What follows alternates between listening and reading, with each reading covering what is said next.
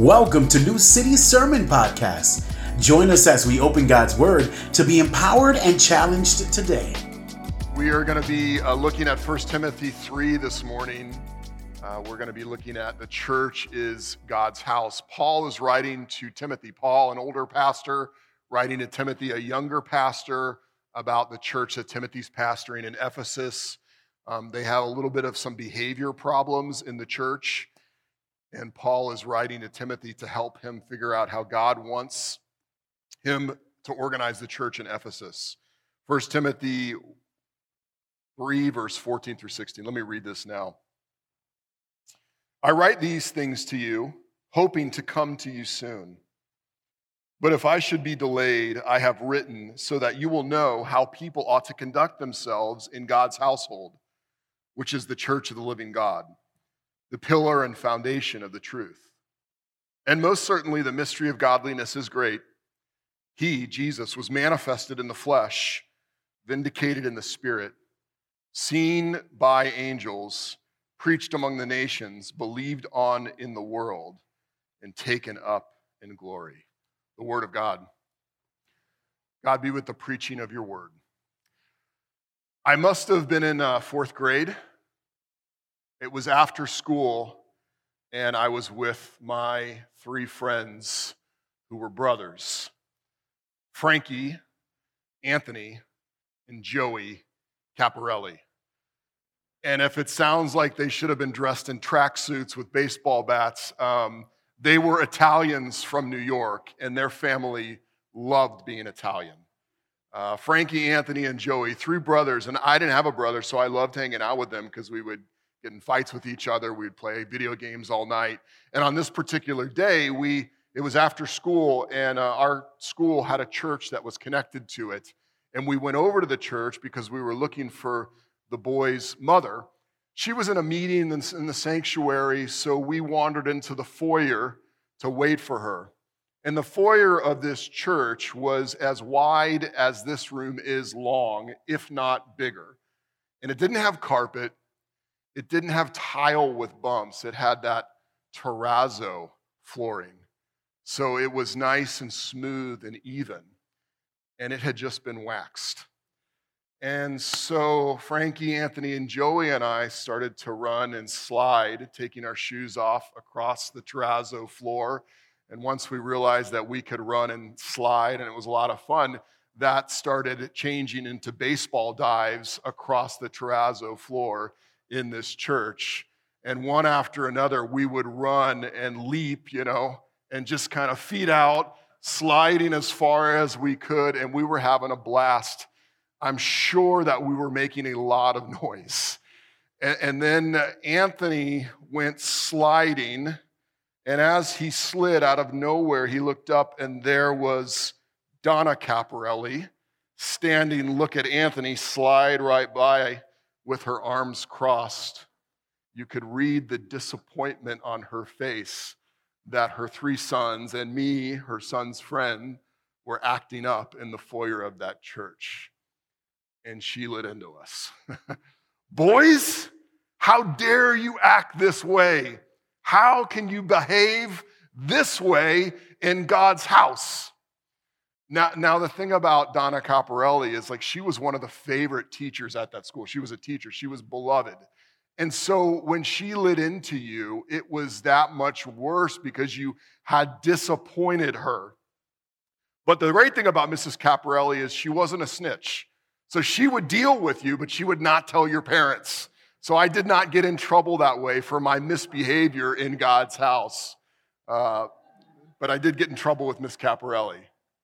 Boys, behave yourself in God's house. As we talk about being the church, and as we talk about what Paul's writing today, he says something that sounds a little bit like that. Like, don't act up in God's house. Quit misbehaving in God's house. But really, there's more to it than that. Many of us might have grown up hearing that message. Like maybe as we grew up in church, we thought that we were supposed to behave in church. Like in the hour and a half that we spent on Sunday, your parents or your mom said to you, you better not misbehave. But really, Paul's saying something much broader than that. He's not just writing about how people are behaving in a building. Rather, he's talking about the behavior that the church is called to as God's house. Not being in the building, but being the very temple of God that God lives in. It's not about acting right when you're in a certain building, but rather a way of living as God lives in us together. In verse 15, Paul says to Timothy that he's writing so that people ought to know how to conduct themselves in God's household. Not in a building, but within the family of God. Not just not acting up, but what is the way of life that we've been called to as Christians? We are called to a certain way of living as God's house. And we're going to look at that this morning briefly, how we're called to a way of living as God's family, how we're called to a way of living with the living God, and how we're called to a way of living that promotes God's gospel. So first of all, we talk about being called to a certain way of living in God's family.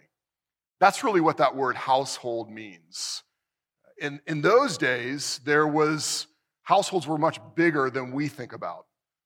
There was grandparents and parents, there was kids and servants and business people, and they all sort of were part of the household. And what was very familiar in the minds of the people who would be reading this letter was that there was household codes. There was an agreed upon set of behavior and a way of living that everyone in the household agreed to. There was an ethic, there was an ethic that people bought into and said, this is how we live together. Maybe your mom said, I don't care how people outside my home live, but in this home, you will live a certain way. That's what Paul's getting at here, the Greco-Roman household. And as members of the household of God, we were saved from a former way of living in order to have a new way of living within God's family. In this particular letter, Paul has already talked about that way being a life of prayer, a life of worship, a life where leaders have integrity and accountability. And I know even as we say that, though, some of you are getting that trigger button push where you hear, behave in God's house. And you sort of feel like any call to a code of conduct, any call to a way of living feels like legalism or religion, but let me tell you, it's not. Paul is telling Timothy, call people back to what it means to follow Jesus. Jesus' teaching is not easy to follow. It's difficult to follow. And yet at the same time, he promises he will be with us as we follow his way of living, as we follow his way of living. A call to a way of living isn't necessarily religious. I mean, every organization in the world has a code of conduct. Whether you go to a protest in the street, there's a code of conduct that they follow, or whether you're a pirate. You ever watch, what's the movie Pirates of the Caribbean? You ever watch that? Like, there's the pirate code. Like, there's a way that they do things. And that's from the movie, but that was actually in real life. Like, real pirates had a code of conduct. You can look it up. I found one funny rule that says, for pirates, every man shall keep his watch night and day, but at the hour of 8 p.m, everyone shall retire from gaming and drinking in order to attend his respective station. In other words, like even pirates had rules. You can drink and you can play cards all day until 8 p.m. Then you got to put the rum down and you got to man your post. If pirates have a code of conduct, why would we doubt that Christians should have a code of conduct? A way of living in God's family together. I think what the challenge is for us is we're so individualistic in our society. We're so used to like picking the apps that we want on our phone and deleting the ones that we don't want, or going to the store and having so many options to buy for just like a toothbrush, right? So then when we look at God's code of conduct in his family, we go, well, I'll choose this, but not this. I'll download this into my life, I'll apply this, but this seems too hard or it doesn't really fit who I am, so I'm not going to apply that. And a lot of times we've seen other Christians who are hypocritical and they pretend to be better than they really are. And so somewhere in there in the individualism and the hypocrisy of others, we can get off track and start to say, these are the things I want to follow, but these are the things I don't want to follow as part of God's family. But our reference point shouldn't be what we want. Our reference point shouldn't be the hypocrisy of others. Our reference point is always our Father and his perfect character and who he is and what he calls us to be. And even when we fall short, and we will every day, that doesn't mean we delete those parts of God's commands for us. Rather, it means we ask for his help more and more, that we could follow that way of living as part of his family. We are called to behavior together. We're called to a way of living as God's family. But we're also called to a way of living with the living God. That's what he says next. In God's household, which is the church of the living God. Now, the imagery that's really coming up there that Paul's trying to get Timothy to see is that God is alive and the idols of other religions aren't alive at all. Rather, they're stone or they're wood. They're dead. But our God is alive, and we are the assembly. We are the gathering. We are the people who the living God dwells in. And as a people, we are called to live a certain way with the living God inside of us. When Paul went to Ephesus to start the church, the place where Timothy's pastoring now, the way that church was started was that Paul and others did miracles. They showed the living God's power. And people started to convert. People started leaving their religions, and they saw the power of the living God. And in fact, there was a bunch of people who practiced magic arts and like black magic. And they converted to Christianity. They started following Jesus. And as they did that, they realized that their spiritual practices, their dark magic practices, were an offense to the living God. And what they did is they brought all their books that had all their spells and incantations, and they threw them in a pile, and they burned them. And in today's economy, the value of those books that it says in Acts 19 were burned would be like $6 million. That's crazy. This is a big pile of books that people burned as they followed Jesus. In that town, it wasn't just that there was black magic. There was also, the god of that town was known as Artemis. For the Greeks, they called the goddess Artemis. The Romans called her Diana. And that picture of Artemis and Diana was on coins. It was on statues. And when people begin to convert from following Artemis and Diana, and they began to convert to the living God, to following Jesus, the people who made the idols for Artemis and Diana began to get upset. Because as people converted to Jesus, it was actually doing something to their economy. Because in that town, they were worshiping dead idols. And the union of people who created those idols of Diana and Artemis, they got together and they were upset at Paul. Because as people are converting, they're throwing away their idols. And they don't want to follow these dead idols, they want to follow the living God. And this guy named Demetrius, who's part of the union, says, listen, this guy Paul says that gods made with hands aren't gods at all. Now, he didn't believe it, but he got it in a sense. See, that's the difference for us as Christians. We're called to a way of living with the living God living in us. We're not called to follow and worship something that's dead, that's made with human hands. What kind of God is something that you can make with your hands? We are the church of the living God. That word church doesn't mean the building. It means the ones who have gathered in the name of Jesus. It's the assembly. It's the temple. It's us. Not the building, but the people who God indwells as the living God. God is no longer worshiped in a specific location, but rather he lives in the people who worship him.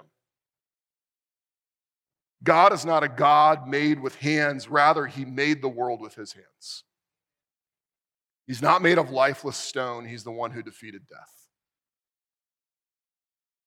We live the way we do because the living God lives in us.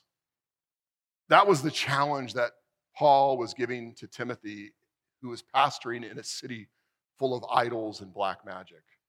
These are dead ways, these are dead gods, but the living God dwells in his people. And that is why we live for him. You know, it makes me wonder, even if you think of yourself as a temple, we're temples, we're a temple together, but you yourself are a temple. God lives in you if you know Jesus Christ. But is he the center of your heart? Or is there something else that your life is centered around? Is there something else that has your attention or your affections? God wants to be the center of your life. That's why he dwells in you as a temple. Oftentimes when we have hang-ups about following God or obeying God or living by God's code or living by the ethic that God calls us to, it's because we've actually replaced him in our hearts with something else.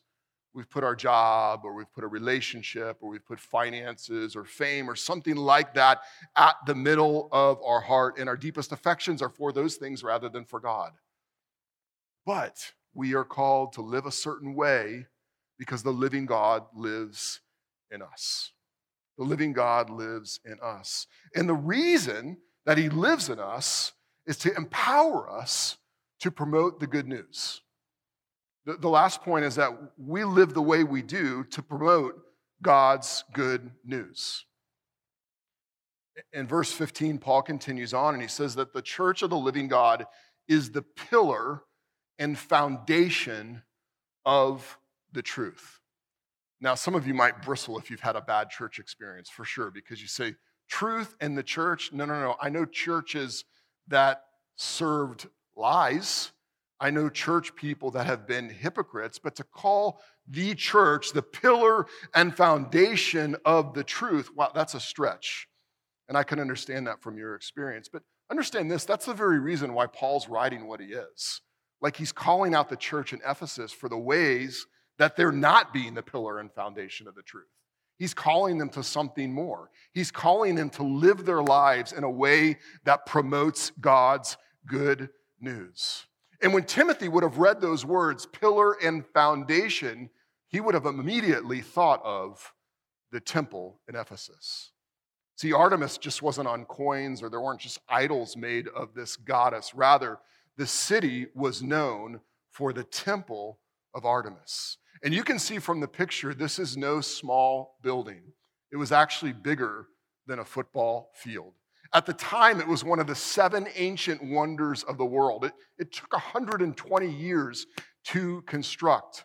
And it had 100 columns, each 60 feet high, that held that marble roof up high for all to see. And so when Paul uses the word foundation, Timothy might think of this temple and think of how that rock-solid foundation held steady the entire complex. And when Paul uses the word pillar, Timothy might have thought of those columns that thrust the roof of the temple of Artemis up in the air for all to see. And so when Paul says that the church is the pillar and foundation of the truth, he's talking about something specific. Our moms always told us to tell the truth, and that was good. But Paul means here the truth of the gospel. The church is the foundation and pillar of the truth of the gospel. In other words, we as the body of believers, one of our jobs is to stabilize the gospel by pointing out falsehood and unbelief. But not only that, just as those pillars thrust the roof, that marble roof, up in the air for all to see, our job as the church is to push out the gospel and promote it and live in a way that draws attention to the good news of Jesus. We are the foundation and pillars of the gospel. Now, it's actually helpful here to think about what's happening in our culture relating to the church getting called out and what Paul is doing with Timothy right here, because Paul is calling out the church in Ephesus. He's saying some of the leaders don't live in line with how they're supposed to live in God's family. And a lot of the people in the church in Ephesus are not living in line with how people in the church are supposed to live. And the same thing is being said in our culture right now. The church is corrupt. People are hypocritical. Abuses of power are being hidden. Let's reveal the real. At the same time, look what Paul's doing. He's not doing it to dismantle the church or the gospel. He's calling out the things that are impure, the things that are sinful, the things that don't line up with promoting the gospel in order that the church would be a better witness for the gospel.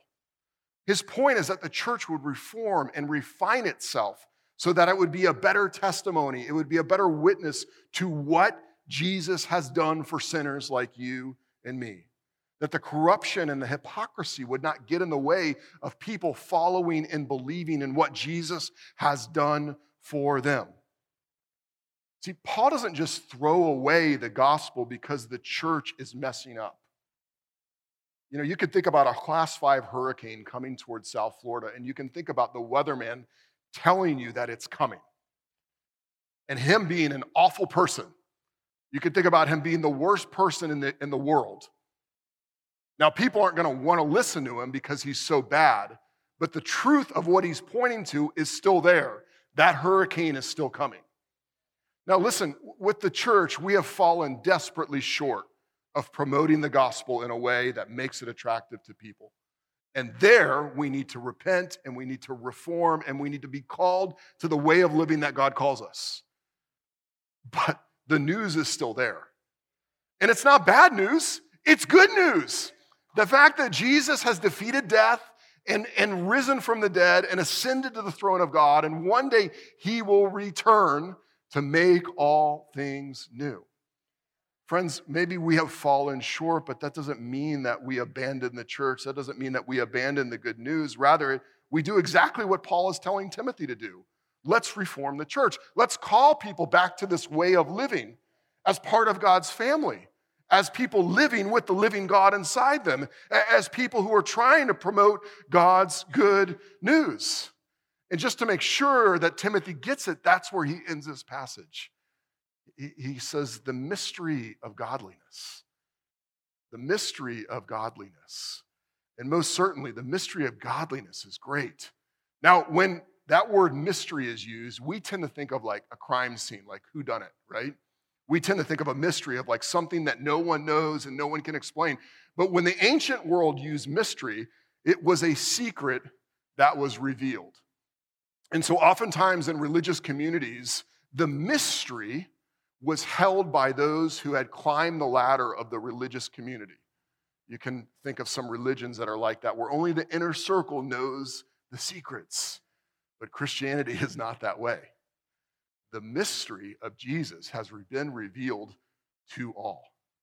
Jesus was manifested in the flesh, vindicated in the spirit, seen by angels, preached among the nations, believed on in the world, and taken up in glory.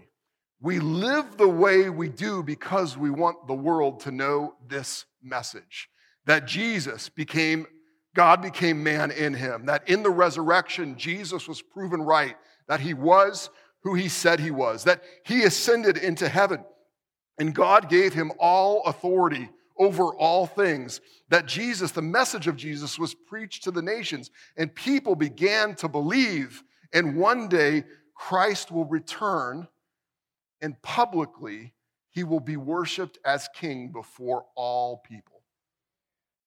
We, by the way we live, do not want to get in the way of that message. We want to live in a way that points people to who Jesus is and what he's done. Because the truth of Jesus still stands. Friends, even if this building were to crumble, even if we find more scandals in the church across the country and the world, the truth of Jesus still stands. Here's a picture of the Temple of Artemis today. It's not that building in the back, it's those two pillars.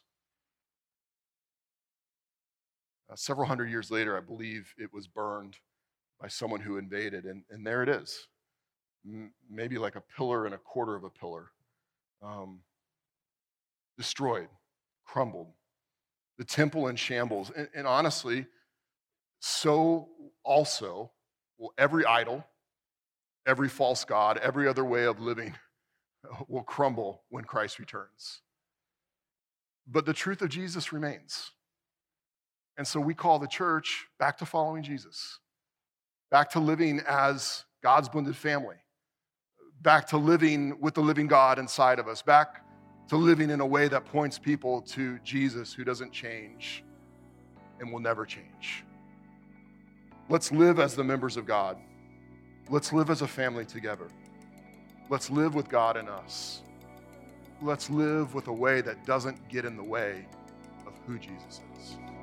Thank you for listening to New City Sermon Podcast. For more information, check us out at www.newcityhh.com. We'll see you next week